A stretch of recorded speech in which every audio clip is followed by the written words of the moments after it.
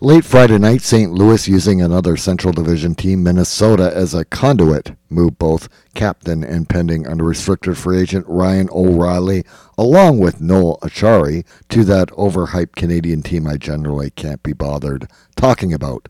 And in this episode rotation, it's the division top 3 teams that were due to, as far as podcast editions go, be up next. Not the middling 3 that we just did cover, that too were involved in this deal.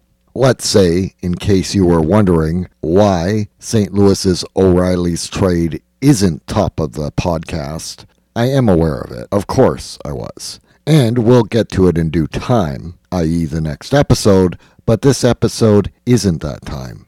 Other than the takeaways for the division top 3 that collectively benefit, although in theory individually don't, as O'Reilly and Acciari go to the Eastern Conference and its arms on skates deadline deals to date. Now, it rules out O'Reilly ending up with Dallas Winnipeg or in a return to Colorado, and likewise even Acciari was linked as a player Vegas in the Western Conference had interest in.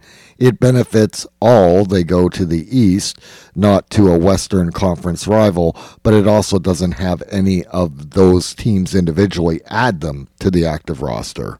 If we talk about the fast approaching trade deadline and buyer beware, and we should also talk about getting left out of making the splash needed to have the pieces needed to go on a run. The timeline to get ahead of the overpay madness is evaporating, that with each day loading up on the reinforcements will inevitably, in theory, get more costly, though the bar has been set again high. Dallas has identified a top 6 forward need. They also don't even have the projected cap space to add a player, let alone a top 6 piece, without also moving players out, getting ahead of the potential lateral move required to bolster the Dallas roster. Can't be left to the last minute for Dallas GM Jim Nill. He also is traditionally a GM who does his roster construction in the off-season.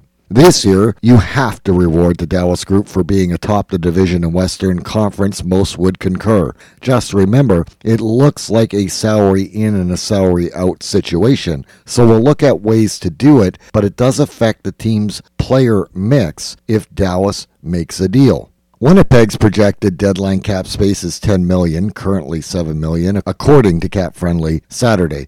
They can take a big swing, but the team looks to need to add a top 6 forward, top 4 defenseman, and a top 9 forward to be capable of making any kind of playoff run. Again, waiting closer to the deadline maximizes Winnipeg's available cap space. However, Winnipeg could use an injection to help them seeding-wise for the playoffs. Finishing first has its benefits. They are simply maintaining second spot. That, I think, making a move sooner than later is what is better to help them with their push to the playoffs. They have to make a swing, but the swing made by GM Kevin Cheveldayoff, couldn't resist, GM Cheveldayoff, correctly needs to be finding the multiple player right fit. Colorado hasn't seen the complement of its roster all season, and they likely won't. Captain Gabe Landeskog is said to return. He hasn't played a game before the deadline, although the references to a Tampa Bay Kucherov situation are out there. Defenseman Erik Johnson, the latest, is now out, and for a while, and that provides more cap flexibility for Colorado at the deadline. Trouble with all the injuries for Colorado is, who are you adding based on potentially who may end up actually out when the postseason arrives? GM Chris McFarland in Colorado has, again using Saturday's cap-friendly number, a $6 million deadline cap space available to add with. My biggest question isn't Colorado adding. They will. But what lineup in Colorado are you needing to add players to? Colorado might need a bottom pair replacement defenseman for EJ now. We haven't been talking about bottom pair D. Well, I did. Jack Johnson's return, jokingly. But now it is even making more sense. And will the other 5D stay healthy? Same for the forward group. You're adding based on who you think Colorado will have to play for them this year. But that's been the hardest thing to determine through the season. It's actually who is available to play in Colorado. As of now, it's wide open in the West, but the trade winds have been blowing gently for the teams looking to add, and that needs to pick up for the buyers in the division like the easterly trade winds already are. The blockbuster trade lead simply awaits another addition for the top three for now as they play on as they are constructed.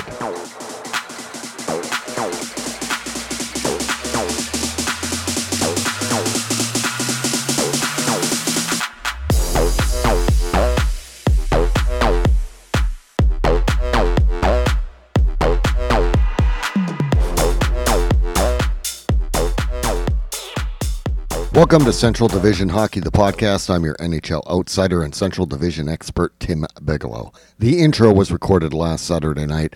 I realized Sunday and Monday Central Division games getting included for this trio to set up for Wednesday night's games was probably the best thing to do, and short of a blockbuster trade Wednesday involving any of these teams, before I put this pod up, well, I didn't have to edit the intro, surprisingly. The game recaps are always put win or lose with the division team with the better record. Dallas remains atop the Central Division, but Vegas Tuesday night, by a point in the same games played, after games were all played, moved into top spot in the Western Conference standings overall. Also, the Central Division top three and Pacific Division top three all have over 600-point percentages, but are all under 640-point percentage. Let's begin stargazing. Dallas went 0-2-2 since our last look, 30-15, 12, 72 points in 57 games played, 632-point percentage, first in the Central Division and second overall in the Western Conference. 1 point up on Winnipeg in the same games played. Dallas is a point back of Pacific Division leading Vegas in the same games played, headed into Wednesday night's games. Let's look at the game recaps. Scoreless first, Tampa Bay on a breakaway backhander off the rush, open scoring 13 seconds past the game's midpoint. Dallas's Jamie Benz far side low blocker 3-on-1 keep off the rush goal 2 minutes 5 seconds after ties it up at 1 all through 2. A Tampa Bay goal off the cycle and a wraparound deflected in the paint with 44 seconds left in the third puts the Lightning up, and former Blackhawk Tampa Bay's Brandon Hagel adds an empty net goal from just inside Dallas's blue line with 1 second left to hand Dallas a 3-1 loss at home. 33 seconds after the first midpoint, Boston off the rush, get it down low, and the net side open man puts it in far side to open scoring. Dallas's Orope Hintz's backhander 5-hole goal, finishing off a 3-on-2 off the rush 22 seconds shy of 3 minutes later, knots it up at 1-all after 1. 4:17 into the second, Dallas's Jason Robertson's give-and-go off the rush goal, put 5-hole, is the lone goal of the middle frame and a 2-1 Dallas lead through 40. Dallas with a late second 5-on-3 power play are unable to score on it to extend the lead.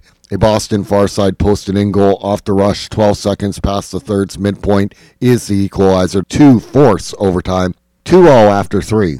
Dallas don't get the winner with a power play in overtime, and with 1:16 left in the extra time, teams playing 4-on-4, Boston get the low circle, short side one-timer, overtime game-winning goal, as Dallas pick up the loser point in a 3-2 home overtime loss. A scoreless affair through 40 between divisional Dallas and Minnesota. Minnesota's Matt Zuccarello's power play goal, net side tap on a cross ice through the defensive zone seam. Give-and-go pair of passes between Zuccarello and Matt Boldy.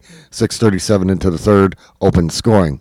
Dallas's Jamie Benz goal line one-timer short side give-and-go goal. 24 seconds past the third's midpoint ties it up as a D-pinch by Miro Heiskanen keeps the cycle for Dallas alive, and then behind the net, back against the grain, set up from Wyatt Johnston. Two-Ben makes it 1-all after 3. OT doesn't provide the winner, and Minnesota take the shootout, and Dallas end up with a 2-1 road shootout loss to divisional Minnesota in the team's final meeting. A Columbus goal with 2:19 left in the first, open scoring on a net front scramble off the rush to the cycle for a 1-0 lead after 1.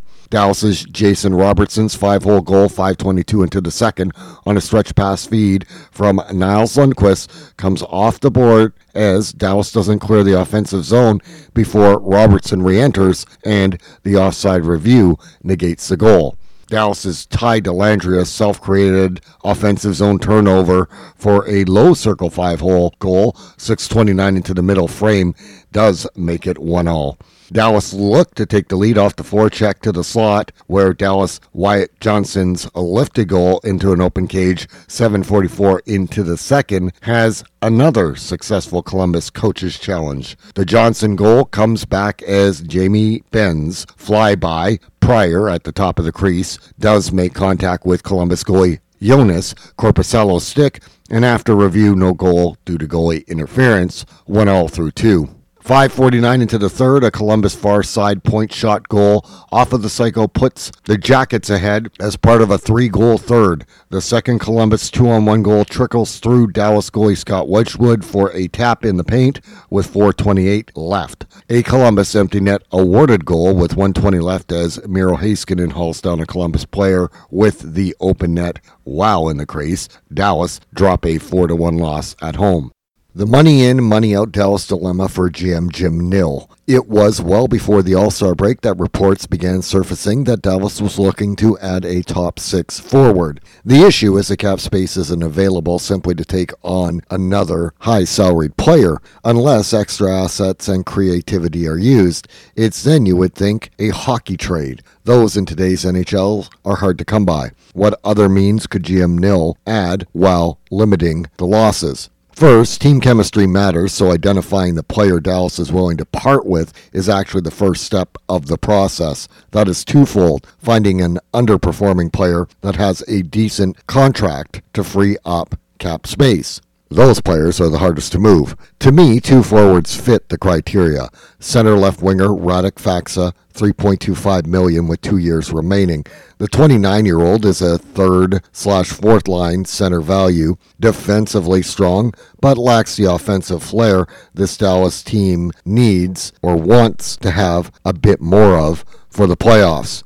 Fax's average time on ice at 13 minutes, 32 seconds per game is way better than average 4th-line NHL minutes. His 7 goals, 12 points in all Dallas's 57 games played isn't, as he doesn't contribute much to the Dallas offense. Why Faksa makes sense. Dallas added Luke Glendening, a $1.5 million center right winger, who can do a lot of the similar bottom 6 responsibilities Faksa does, but at less cost. Jamie Benn with Ty Dellandrea and Wyatt Johnston is the team's 3rd line this year, and they are contributing.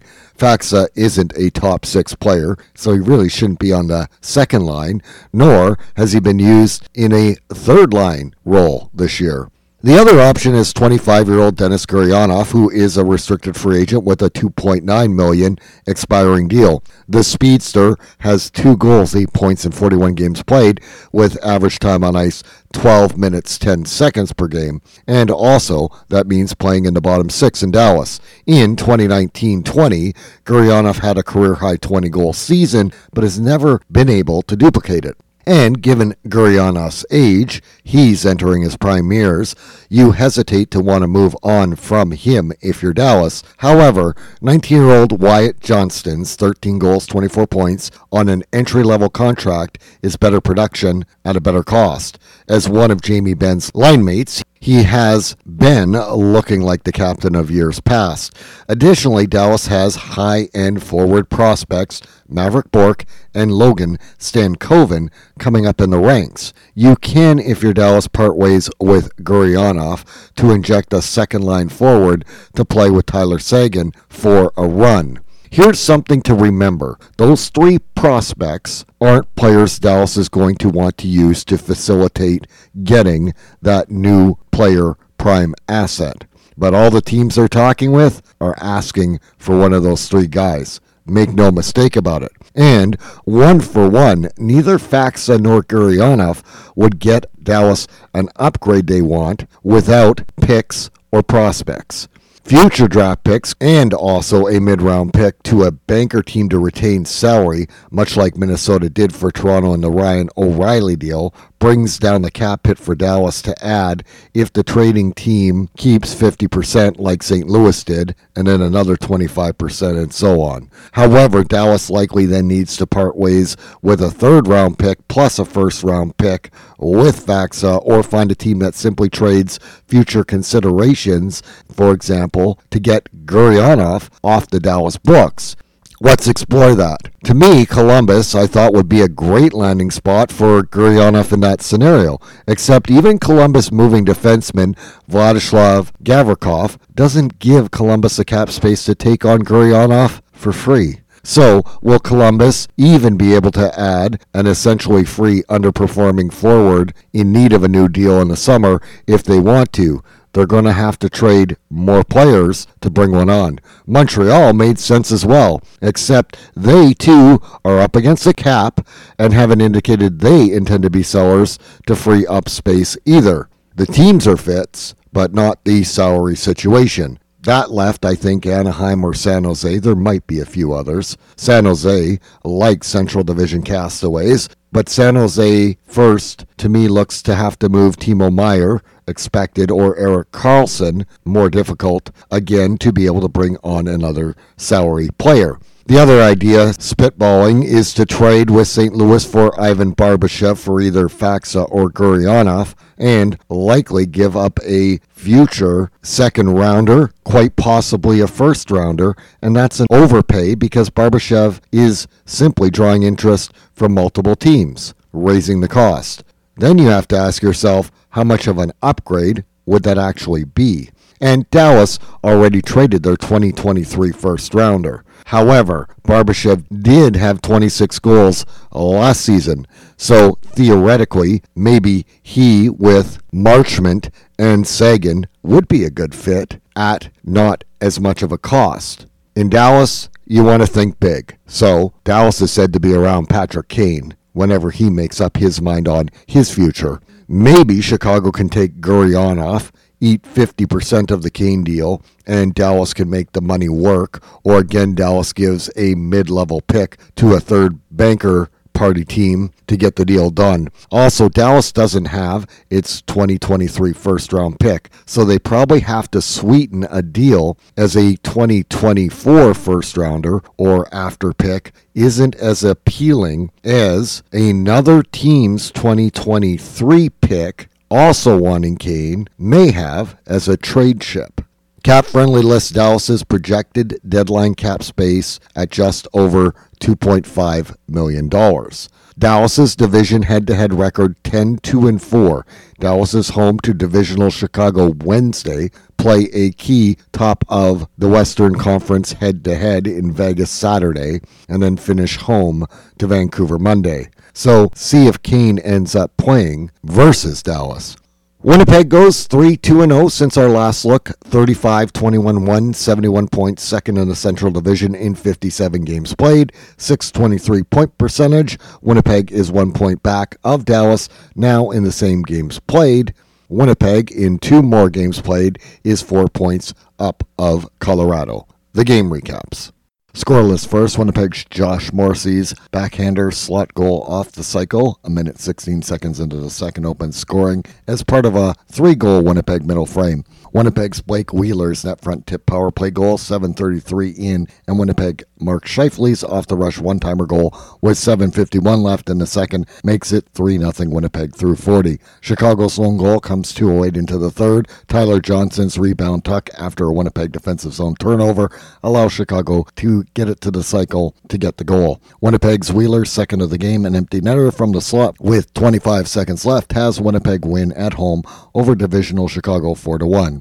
Scoreless first, Winnipeg's Blake Wheeler's top of circle forehand tuck goal, 7:01 into the second, open scoring after Nick Wheeler steals a puck from behind the net off a lost offensive zone face-off. In the back half of the middle frame, Seattle get 2 goals, the first driving the paint deflection with 6:40 left, and a late power play goal that pinballs off of 2 Jets and in with 20 seconds left for Seattle to be up 2-1 through 2. Winnipeg's Pierre-Luc Dubois' net front rebound goal off former Blue Seattle defenseman Vince Dunn ties it 21 seconds into the third's midpoint. Just over 5 minutes left. Winnipeg's Mason Appleton's breakaway rings the blocker side post.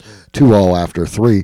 Overtime solves nothing, and Winnipeg gets the 3-2 home shootout win in their first game of the year that has required a shootout.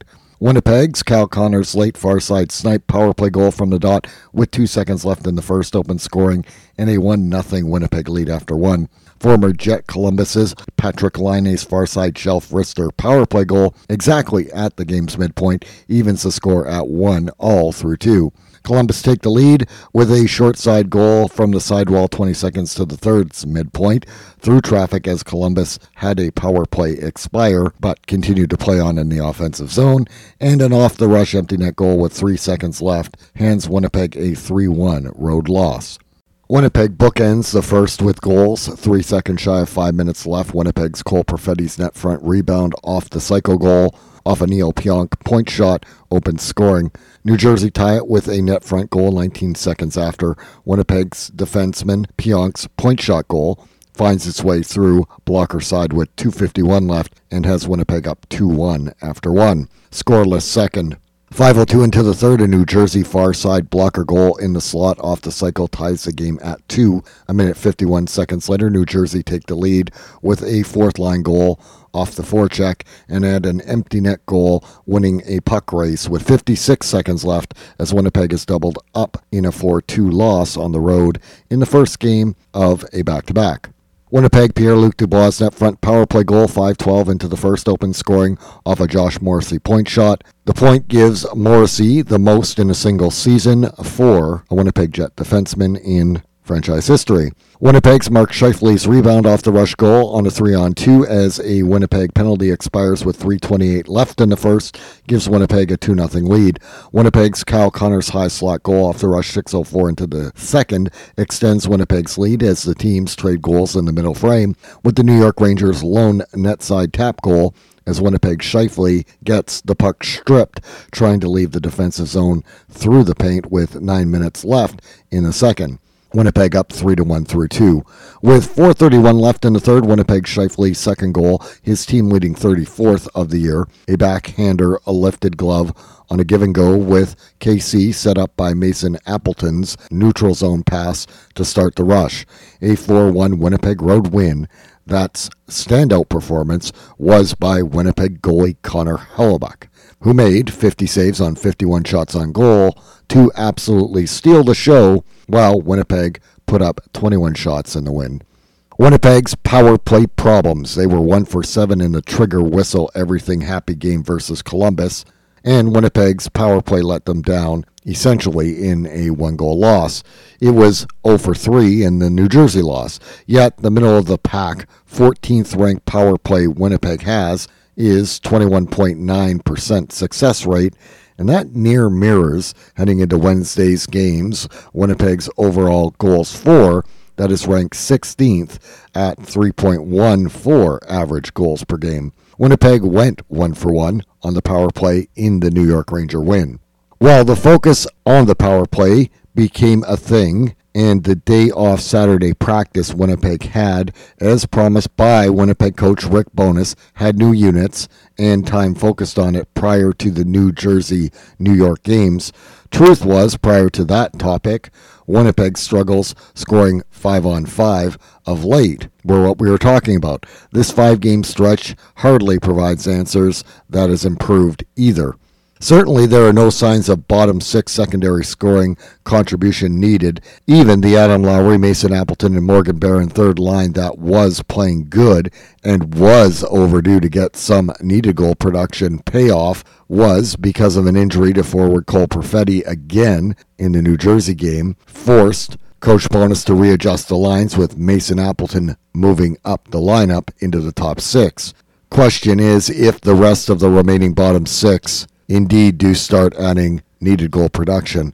What it will tell you is the goals against ranked third best for Winnipeg in the NHL, and likewise ranked penalty kill heading into Wednesday's games being played. It's the team's defensive side of the game that is what is keeping Winnipeg near the division top all year. When the power play was providing offense, it masked Winnipeg's down 5-on-5 goal production of late.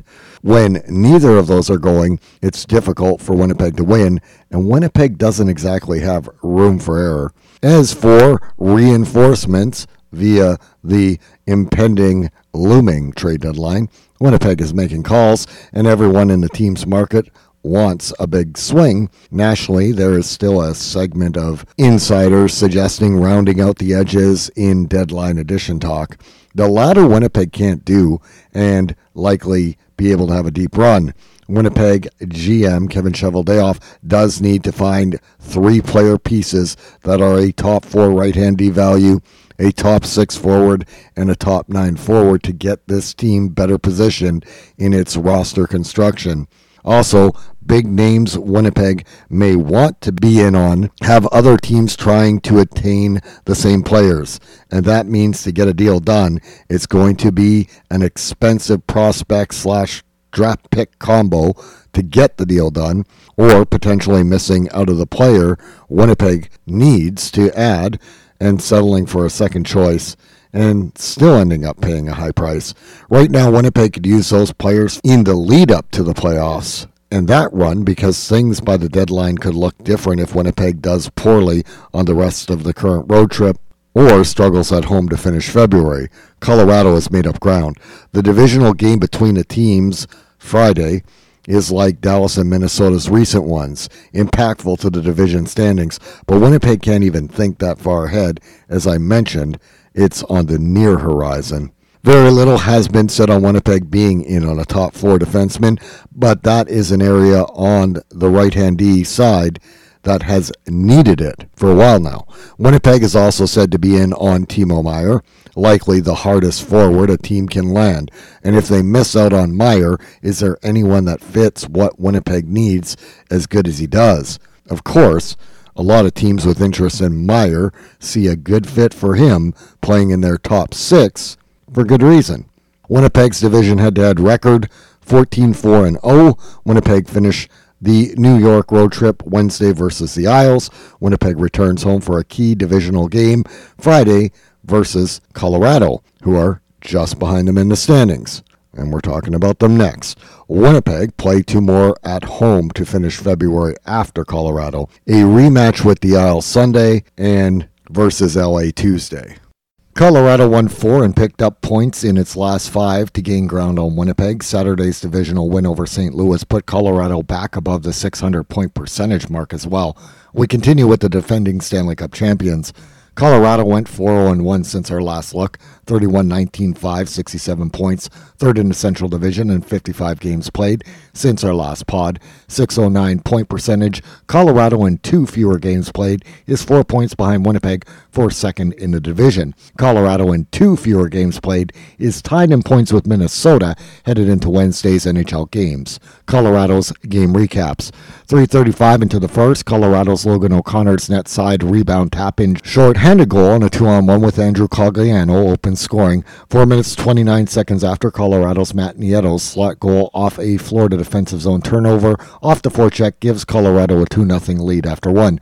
A Florida point shot put short side roof goal 7:03 into the second, and a Florida short side roof goal off the rush a minute 5 seconds after ties the game. 25 seconds after, Colorado's Devin Taves net side rebound goal on a D pinch and Colorado's Nathan MacKinnon's first goal of the game, a high slot power play goal put glove shelf with 3:59 left in the middle frame, has Colorado up 4-2 through 40. Florida getting off the rush 2-on-1, going to the crease goal a minute 3 seconds past the third's midpoint, and Florida pressed late until Colorado's McKinnon's second goal of the game, a 2-on-1 empty net goal with 59 seconds left, provides for a 5-3 Colorado road win. It takes Colorado's Arturi Lehkonen 50 seconds with his far side from the circle goal through traffic to open scoring in a 1-0 Colorado lead after 1 in the first game of a back-to-back. 6:21 into the second, Colorado's Nathan MacKinnon outmuscles his way to the paint to score as Bo Byram puts it on the tape and the Avs go up 2. A Tampa Bay 2-on-1 net side tap-in goal with 6:51 left in the middle frame has it 2-1 Colorado through 2. 26 seconds into the third, a Tampa Bay short side from the circle goal off the forecheck ties the game. Colorado's Dennis Malgin's far side wrister goal from the slot joining the play coming off of a change 2 minutes 23 seconds after is followed by a Tampa Bay goal 2 minutes 7 seconds after that as former Av Vladislav Nemesnikov's backhander goal after stealing the puck in the Colorado defensive zone forces overtime and a shootout that Colorado picks up a point falling 4-3 in a shootout loss. Colorado's Andrew Cogliano's 3-on-2 off the rush far side glove goal with 4:46 left in the first open scoring and a 1-0 Colorado lead after 1. 2:20 into the second, Colorado's Dennis Malgin's from distance goal using Minnesota defenseman John Merrill as a screen extends the lead. Minnesota's Joel Eriksson X net front deflection power play goal on Matt Zuccarello's point shot wrister 11 seconds shy of 5 minutes after gets Minnesota on the scoreboard. Colorado's Nathan MacKinnon's 5-hole goal as he flies the offensive zone from a partial breakaway with 3:31 left in the second makes it 3-1 Colorado through 40. Minnesota's Kirill Kaprizov's lifted backhander goal off the cycle as defenseman Jared Spurgeon's flyby takes away Colorado goalie Alexander Gorgiev's sight with 5:53 left in the third, cuts into the lead, but Colorado take the divisional road game 3-2 in Minnesota on the back half of the back-to-back. Late in the first, Colorado's Mikko Rantanen short side wrister roof goal off the cycle from the inner circle open scoring with 3:23 left in the first and a 1-0 Colorado lead. 7:37 into the second, Colorado's Bo Byram's far side from the circle goal off the rush adds to the lead. St. Louis's lone goal of the game comes from Sammy Blais going to the net, falling with a short side roof goal with 4:32 left in the middle frame, and Colorado takes a 2-1 lead through 40. 2:56 into the third, Colorado's Val Nichushkin's net front tap rebound power play goal is the first of 2 for Colorado in the final frame. The second and power play goal, also Colorado Byram's second. A short side one-timer from the dot, 20 seconds to the third's midpoint. Colorado 4-2 divisional road win in St. Louis. With 4:52 left in the first, an Edmonton net front in tight 2-on-1 goal open scoring and an Edmonton 1-0 lead after 1. 1:14 into the second, Edmonton add to the lead net front off the cycle. Edmonton go up 3 on a low circle 1T goal off the rush to the cycle. 7:37 into the middle frame before 57 seconds after Colorado's JT Compher's net front screen and deflection goal goes 5-hole on Nathan MacKinnon's wrister from the circle. 2 minutes 48 seconds after the game's midpoint, Colorado's Val Nichushkin's off the rush goal off Edmonton defenseman Cody Ceci's skate and in as Nichushkin tries to set up Matt Nieto net side, cuts Edmonton's lead, but Edmonton get that goal back on a point shot wrister through a screen with 2:16 left in the second for an Edmonton 4-2 lead through 40. 26 seconds into the third, Colorado's Nathan MacKinnon's off the rush short side roof goal is followed by an Edmonton goal, a blast from the slot, glove side by former Star and briefly Blackhawk Matthias Janmark.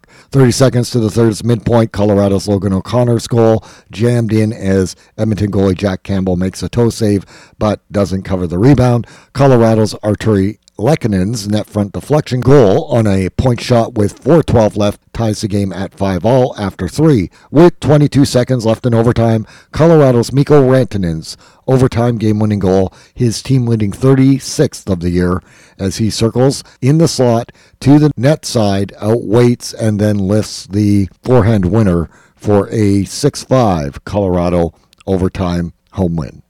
Colorado coach Jared Bednar openly complained about the NHL scheduling of 3 weeks of back-to-backs that Colorado will play that we're through 2 of now. It's not noteworthy because it's like the terrible NHL scheduling isn't exclusive. It's generally awful at some point for every team. Just felt like a page out of old Winnipeg, now Florida coach Paul Maurice's playbook to provide a built-in excuse. Oddly, Colorado lost the first game to Tampa Bay, then found a way to win on the back-to-back half versus Minnesota after the comments. They then won the second set of the back-to-backs.